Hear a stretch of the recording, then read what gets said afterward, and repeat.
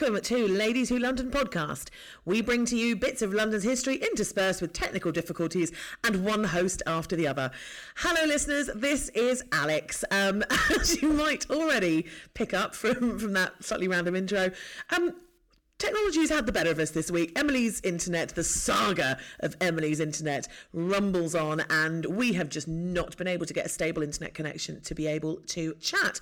So I'm going to do the start of the podcast, and then Emily is going to come in with her recorded bit, which will be without, you're probably happy to hear, my stupid interruptions and my cackle, but I'm sure it will be absolutely as amazing as Emily ever is. So welcome to this week's podcast, a slightly random one, and news this week. I'm currently out in the Cotswolds on a little, well, sort of, I'm cat sitting for a friend, gang.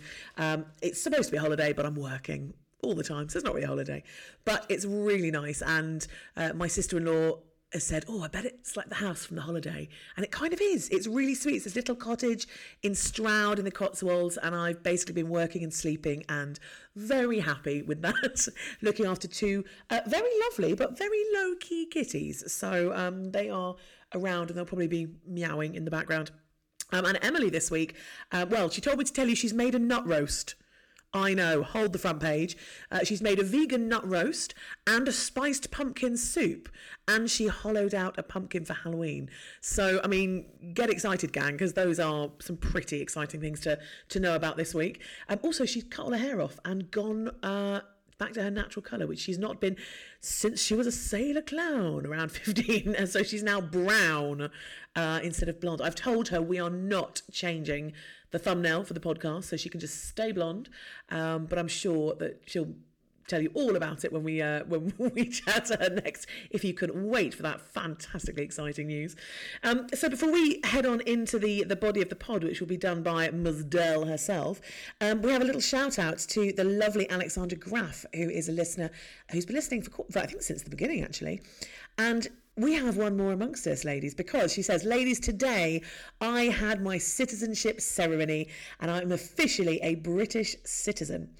So welcome to the fold, Alexandra. You are now one of us. You're not getting away that easily, even if you'd like to, after everything that's going on with the government right now.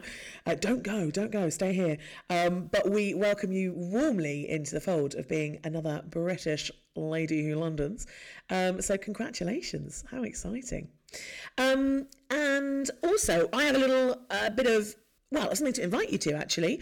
Now, I won't be there, but I know we've got half term coming up, and there's quite a bit of really lovely stuff happening over half term. So we've got a couple of our sort of friend places in London who are doing some lovely half term things. Now, one of them is the Household Cavalry Museum. One of our listeners, Alice, works there. She's a bit of a big cheese at the Household Cavalry Museum. In fact, she's the director, gang. Oh, yes. Listens to this pod, and she's super, super lovely. And she's told us about Wednesday, the 26th of October, when we have open day, and it's during the family's half term, and it's a fundraiser for the museum, and there's all sorts of fun stuff that's going to be going on. You can go and meet the horses, you can there's all sorts of cool stuff. And if you want to know where that is, if you know where the Horse Guards Parade is, the sandy bit out the back, if you're standing on the sand and you are looking at the archway that goes through to Whitehall, the Household Cavalry Museum is just on the left there. Now, it's very easy to miss. A lot of people miss it, but I have to say, it's a real gem. So if you are in London and you're thinking about something to do with the kids for half term next week, I strongly recommend going and giving that a look. It's amazing. And also, the Old Operating Theatre, which we had an entire episode on a while back. Monica, the lovely Monica, who you might remember came on and did a bit of a chat with us. She is hosting a whole variety of kids things over the half-term break. So go and have a look at the website for the Old Operating Theatre. There's all sorts of fun and games to be had. And I think, if you're looking for something to do with the kids this week in London, there's plenty out there. Those are two great places to start. So go and enjoy and send us pictures. We'd love to see. Don't forget to tag them in social media if you go too, because that's always rather nice, especially for these smaller sites that don't always get the footfall. But there we go. Now, podcast pedestal. I'm quite glad I get to do this. without Emily this week, because, as you might imagine, I have lost. Yeah. So last week we talked about the Berners Street hoax, which was all about this chap who basically managed to sort of hoax and prank his friends into, or well, rather, all of London, into making this particular address in Berners Street the most talked about address for one day by getting the most enormous amount of people and things along to the house under the pretense of them needing to have all these suppliers come along, and it became this massive thing. I love the idea of him chuckling away in the house on the other side. So I went for the beefy butchers, who were all carrying this massive leg of mutton in, and Emily went for 2,500 tarts. And you guys clearly are a bunch of tarts, because that's what you voted for in quite overwhelming numbers. About 75% of you went for the tarts. So I'm quite glad that Emily is not here this week to hear that. Because, yeah. Well, so I don't know what the thing is, but she's drawing closer. She's drawing closer. And while she's not here, gang, come on. I want to win this. I'm not messing. Vote for my ones. I'm not messing. There we go. Just trying to sabotage the entire thing.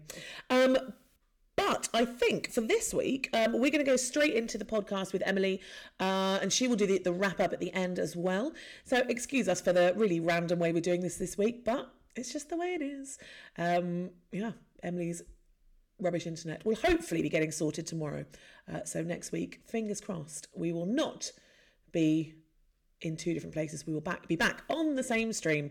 But for the moment, here is my glorious, horrifyingly talented, spectacularly beautiful co-host, Emily Dell. Take it away, Em. Hello and good evening, podcast listeners. I feel a little bit naked. I'm not, but I do feel a little bit bare because Alex is not here with me. I mean, she's not usually here with me because we usually record the podcast over Zoom, but I can at least hear her breathing and see her face and, hope, with huge fingers crossed that she is potentially listening to what I'm going on about. But she is not here. Well, she's in the Cotswolds, and you would have just heard that we are having a few teething problems with our Wi-Fi, mainly my Wi-Fi. I mean, I shouldn't just put the blame on her as well. It is mainly me. Tomorrow I should be getting a new router, but, this is not exciting, and I'm not going to bore you with these kind of talk issues. Anyway, last week, the Wheel of Destiny landed in a fabulous area, and it's called Leicester Square. It has landed in Leicester Square before, and Alex and I spoke about all sorts of different entertainments in Leicester Square. We spoke about Wide's globe that you could actually go into and enjoy the map of the world from the inside. And we are in the 1920s for this particular podcast episode, and I'm going to be talking about a woman who was very well known for being the queen of the clubs, Kate Merrick. So, if you please, and you're sitting comfortably, I would like to tell you a little bit about this fascinating woman. And it's very strange knowing that Alex is not going to be by my side and comment. But I'm sure she'll listen to this, fully when she's editing. Probably not. But we can only imagine what she would say. And she'd probably say right now, just get on with it, for God's sake, Emily. Right, okay, so we are in the roaring 1920s, and this, of course, is a time for excess, freedom. I mean, of course, we've just had World War One, so people are feeling like they just want to shake it all off. There's so much, so much sadness and so many dark days that people have had, that people want to go out, people want to dance, people want to drink. And the 1920s is a fabulous time for music, especially in London, around Leicester Square, around Soho. We start having all these wonderful jazz bars popping up. But to go back in time a little bit, because we need to go back to 1875, which is the year that Kate Merrick was born. And this young girl was born in Dublin to a middle-class family Her father was a doctor, but actually died from meningitis in 1876. So she wouldn't have really have known her father, unfortunately. Her mother then remarried. She got together with a clergyman. And at the age of 7, Kate lost her mother. So really traumatic time as a youngster, losing her parents at quite a young age. So that's when she and her sister went to live with their grandmother. And she married a doctor herself. Interesting, because obviously her father was a doctor. Well, maybe, in the late 1800s there were a lot of doctors around. But married a doctor, and she would help out quite a lot with her husband on this psychiatric ward. Eventually they moved to Southsea, which is quite dear to me because I studied in Portsmouth and my parents live on the Isle of Wight. So I'm over in Southsea getting the hovercraft quite a lot. Big up the hovercraft. I'm sure Alex would also big up the hovercraft. And then eventually they go to London. They move to Ealing. Pretty busy time because they have not 1, not 2, not 5, but 8 children. But unfortunately, it's not the happiest of marriages, and we know that they filed for a divorce in 1910, but they didn't fully separate until 1919. So they kind of was going backwards and forwards, I guess. And I guess having 8 children, there's a lot that kind of keeps a couple together, even if they want to be separated. And the main point for Kate is that her children are educated, and not just educated, but educated very well indeed. And it's believed that is the route to where she goes to, or why she ends up doing what she does. A lot of people go back to the idea that she wanted to educate her children. So maybe just keep that in mind with what I'm going to tell you about her.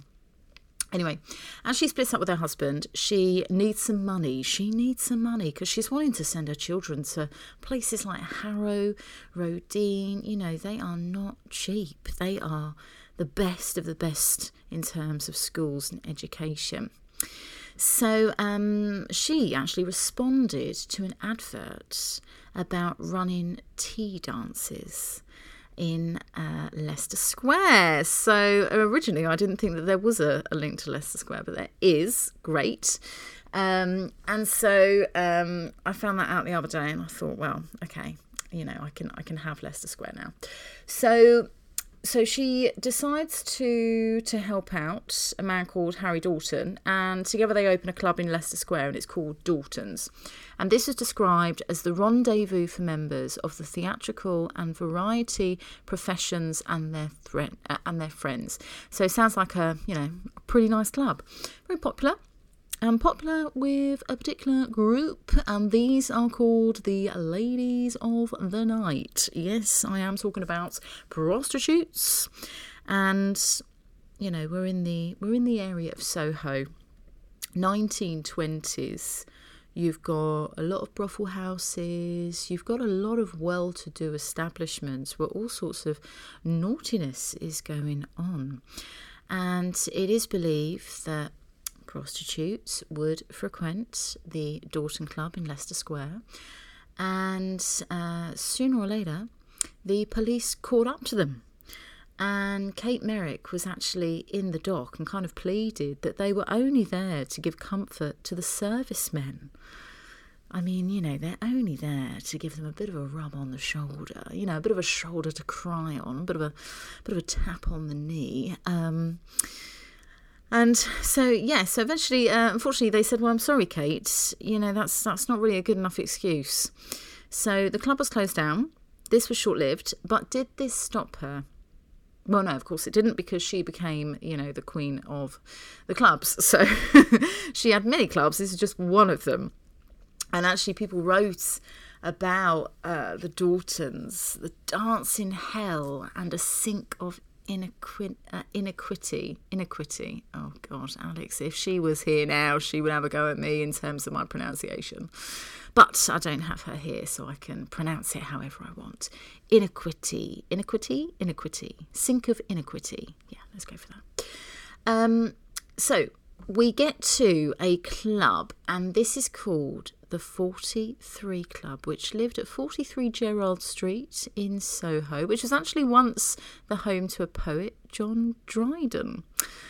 And she spends quite a lot of money. She puts quite a lot of attention into this club, and we know that she spent £2,500 on furniture and blue and gold decor, which almost kind of gives me Fortnum and Mason's vibes, so I'm feeling that it's a little bit of a decadent place.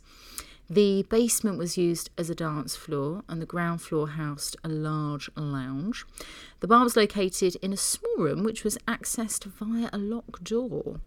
You'll soon find out why it's locked, people. Do not worry, I will demystify that. So the manager kept hold of the key. So in terms of the bar, it's kind of, locked away. And it's where jazz would be heard, there would be dancing, Merrick had her merry maids, there would be competitions, and you could buy tickets from various places around London, and it would say, tonight you could win this much money if you dress up as such and such. Also beauty pageants and competitions, so people could come in and have a good old look at the old talents. So quite a lot of entertainment going on, and it's believed that it was open until 6 a.m. every day. But this is where it's quite questionable, because if you're opening until 6 a.m, you're probably serving alcohol to keep the regulars going. And if you're not serving alcohol, maybe you're serving something else for 6 a.m. And I'll come to that, because around the 1920s, there's a lot of laws around that. So there is probably a few naughty things going on. I mean, we are in the red light district in Soho, if you like. And it's a time when you could be whoever you wanted to be. And it said that the 43 Club would have had celebrities, criminals, members of the royalty. You would have had sportsmen, thespians, drug dealers, refugees. You're really kind of rubbing shoulders with all sorts of people. And Merrick actually once said, how many people can claim to have intimate acquaintance with royalty, with gangsters, with the darlings of the stage, with notorious murderers? All these people I have got to know as the general public. So I think she's kind of got the attitude that, look, if you can afford it, you're coming in, no matter what you've done, no matter who you are. And she probably treats them all the same as well. She once claimed that the Egyptian aristocrat Ali Kamel Fahmy Bey, which is a pretty long one, Ali Kamel Fahmy Bey, sure they didn't say it like that, had been a regular customer before he was murdered by his wife, Margaret Albert, oh God, bloody hell, at the Savoy Hotel.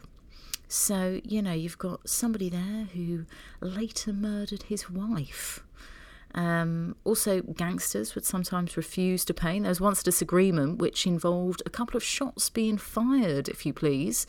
Nobody was hurt, but there were glasses that were shattered. There was a bit of damage to a piano. And also, the IRA celebrated at the club after stealing machine guns from the Chelsea barracks. So she's kind of like, do you know what? It doesn't matter. And I think she probably was the kind of person that, if you've got these kind of people in, you might get the journalists round, it might get into the papers, all publicity and that kind of thing. Anyway, she could often be seen. She could often be seen at the front, selling tickets. She helped out with the restaurants, not just in this club, but lots of different ones, a couple more that I'll come to. She was listed as a confectioner in the 1920s consensus. I don't know if that was to kind of put people off the scent or something, or she was actually a confectioner somewhere within one of the clubs, I'm not too sure.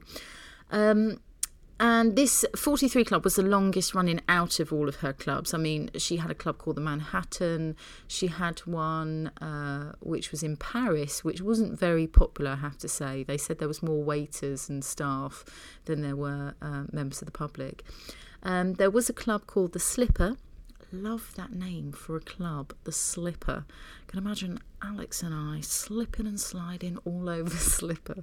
That sounds absolutely horrendous, which is probably why we would go. The Slipper had a glass floor, and there was a bit of a breakage one evening. Tahula Bankhead, who is somebody that Alex and the lovely Simon Whitehouse spoke about when I was away one week. I can't remember why I was away. Probably my pesky internet. No, I think I was ill, actually. But yes, Tahula Bankhead, I think that's her name. She, I think, a bit of a promiscuous character, and she got very drunk and fell over, and actually her glass dropped onto this glass floor and broke a little bit of it. Raids would happen a lot, and you might remember that Alex and I, we've spoke about raids before. Alex told us about the Caravan Club, which was a gay club in London, which experienced quite a few raids, and they are spoke about in quite an exciting way for some people. They'd say, you know, whistles would be blown, glasses knocked off the tables, especially during the 1920s, because I'll talk more about this, but laws, licensing laws, you know, well, I can talk about this now. You weren't allowed to sell alcohol after 11 o'clock, and regulations to do with selling alcohol was incredibly strong just after World War One. So in terms of a raid, glasses would quickly be knocked off the tables by the people in there or the staff in, you know, like a vain effort to conceal the fact that illegal drinking was taking place. So licensing laws were broke quite a lot. And in 1924, we have a new Home Secretary, William Johnson Hicks, and he basically goes on a massive crusade against nightclubs, and he creates these campaigns. But the problem was that police couldn't enter without a warrant. So how could they possibly go in and see what was happening? You know, if they went in their uniform, things could easily be hidden. So they would often go undercover and they would disguise themselves. And actually it said that one constable disguised himself as a Russian duke at the 43 Club with an unlikely name called Maxton Hagel. You can imagine his attempt, perhaps, of a Russian accent. Maxton Hagel. So they would go undercover and they would try to, you know, buy alcohol and see what would happen. And papers were saying the police are fighting one evil with one arm tied behind their back. They're helpless at present, so they have to act the despicable part of a spy. So Hicks, he really wanted to purge London of this vice, and he would go around and he would collect names and addresses of staff and guests. And the problem for Kate is all about the licensing laws. She breaks the law by selling alcohol on many, many occasions, and within just a couple of years of opening the 43 Club, she's spent £1,300 on fines. She's had a 6-month prison service, and also she's been in court 7 times. Now, this isn't it for her. She will continue to break the law after this. So it never deters her. And her court appearances drew a lot of press, mainly because of the way that she was dressed. She would be seen in a fur-trimmed coat, and her friends would be really glamorous, and they would be present in the public gallery. I don't know if they'd be allowed to smoke, but you can almost imagine, you know, with hats covering perhaps one eye, with a long cigarette and red nail varnish, you know, just looking down at the dock and giving the judge a bit of an evil eye. And she was described in the papers as a wicked woman, you know, but people were still fascinated by her. Some people said, you know, she is, especially in terms of the Home Secretary, saying that she is the problem why we have this vice in Soho, because remember, she didn't just have one club, she had many. And she could be put in prison or put up in court or pay a fine, and it just wasn't going to stop her. And she was reported in saying, "Fines don't worry me." This is how I believe she would talk. "Fines don't worry me. I'm getting quite accustomed to them now. I suppose they'll keep on fining me. Well, it can't be helped. You can't run nightclubs unless you are prepared for this sort of thing."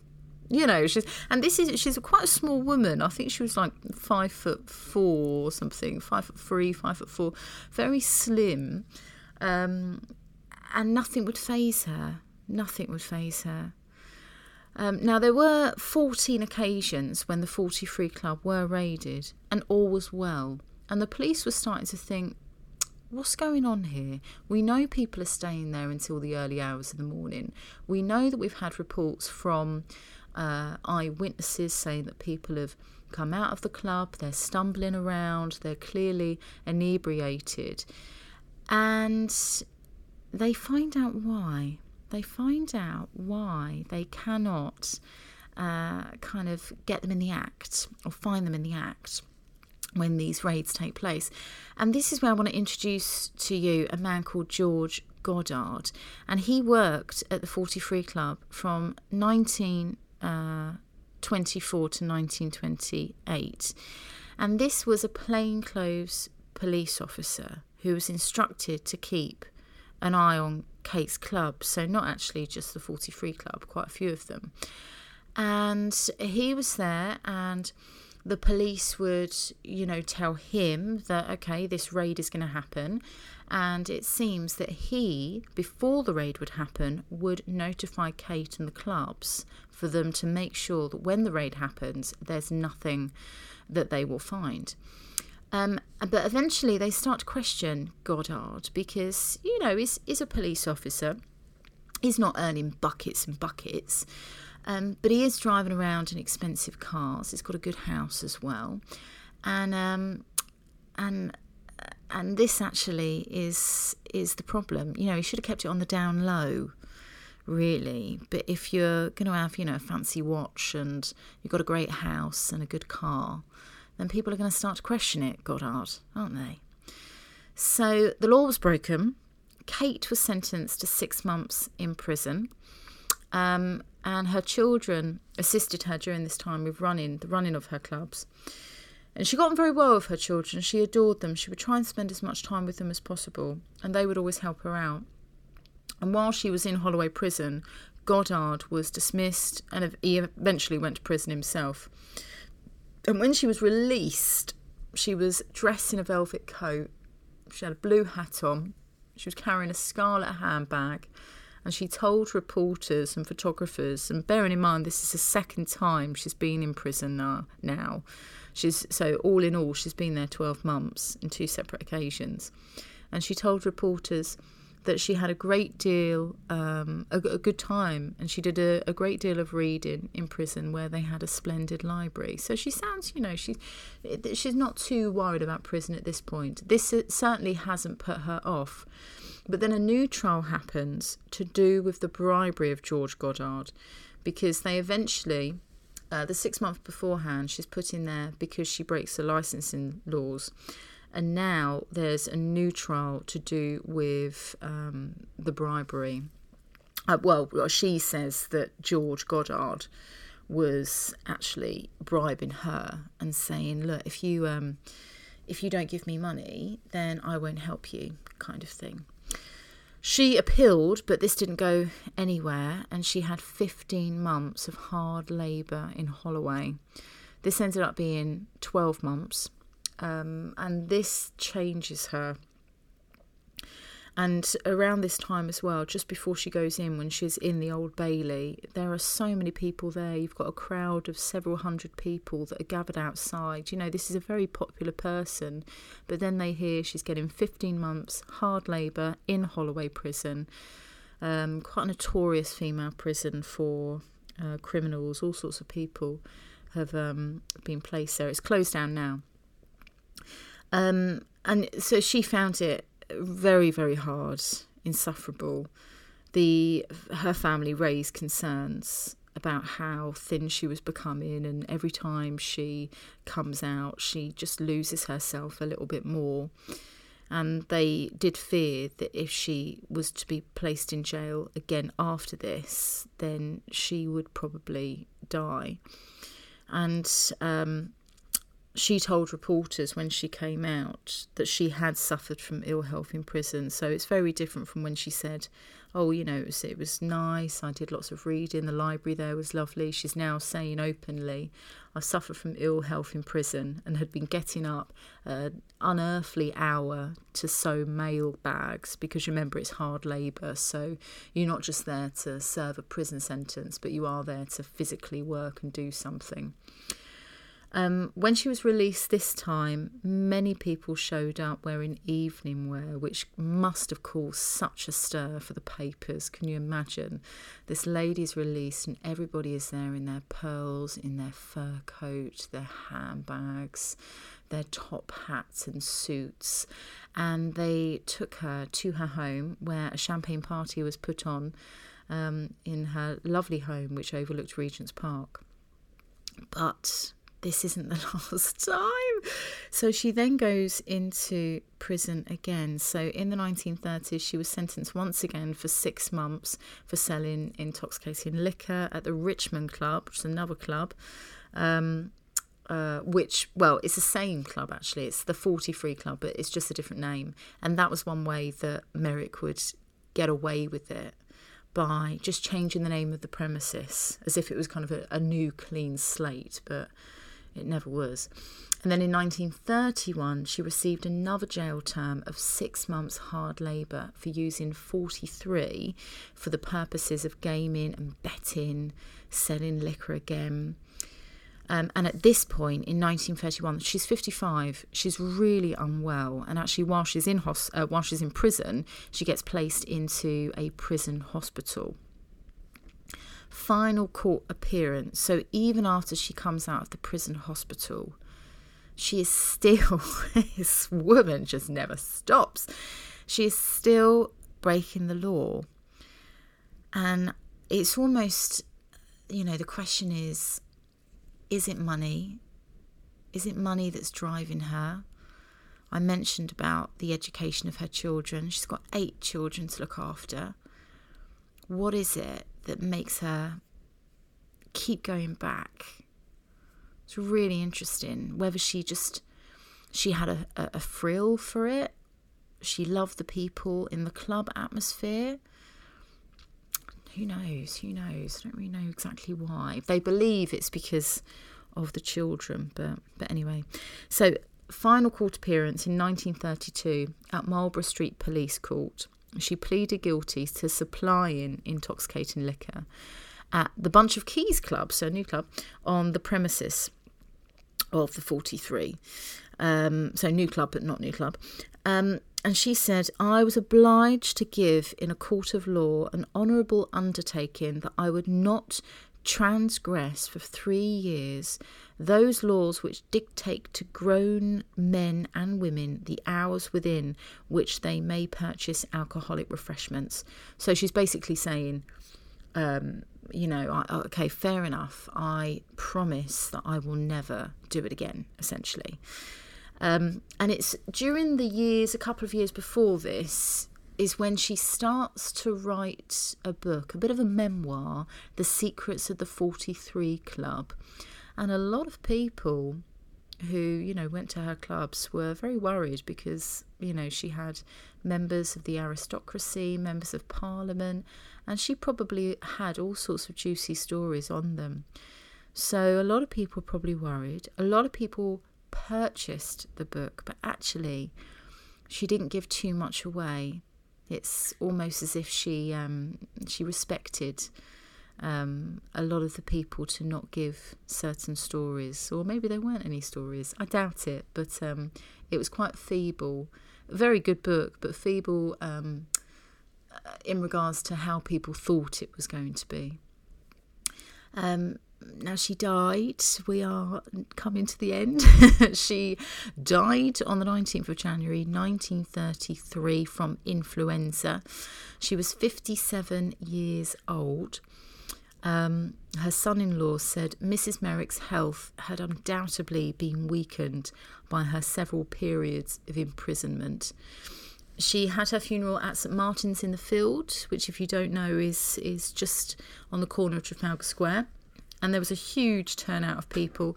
Even her husband, who was still her husband, they never actually got a divorce. They did separate in 1919, but they never actually divorced. And he apparently was completely inconsolable. And what's really lovely is the West End, Leicester Square, Piccadilly, Soho, dimmed their lights. So some clubs completely turned their lights out during the funeral. Certain lights were able to be dimmed, and during the funeral at St Martin's in the Field and that evening. So I think it just goes to show how many people respected her and liked her. And she is buried in Kensal Green. And as I say, there's a lot of arrows pointing towards the fact that she did this because she had 8 children and she wanted to educate them privately. It's believed that £500,000 had passed through her hands over the course of her career. And remember, it's the 1920s, 1930s. It's a huge sum of money. But actually, when it came to selling her property and selling her assets, she had hardly anything. So it's believed all the money that she made, she put it down straight away and probably gave it to her children. And a couple of her children actually did very well. One of them marrying a duke, one of them marrying a lord, I think it was, as well.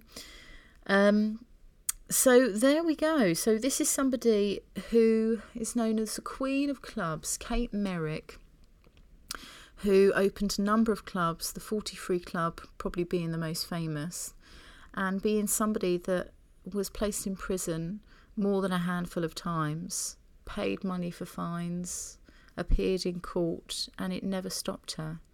And I think if it wasn't for her ill health, she probably would have gone on until eventually she died. So there we go, folks. That is my little pod episode on Kate Merrick. So I hope you enjoyed that. Sad that my little pod buddy isn't here with me. But we will return together next week. And actually, next week, I don't know if you're aware, but it's Halloween. And the past couple of Halloweens we have done, put on a little episode that's, a little bit spooky, and I think we're going to be doing the same next week. So I am not going to spin the wheel of destiny, but I will tell you that next week Alex and I might be telling the odd ghost story or two. So please come back. Don't let us put you off with our bad Wi-Fi. So yes, we look forward to seeing you then. Thank you very much for joining us as ever, and we hope you have a beautiful spooky week.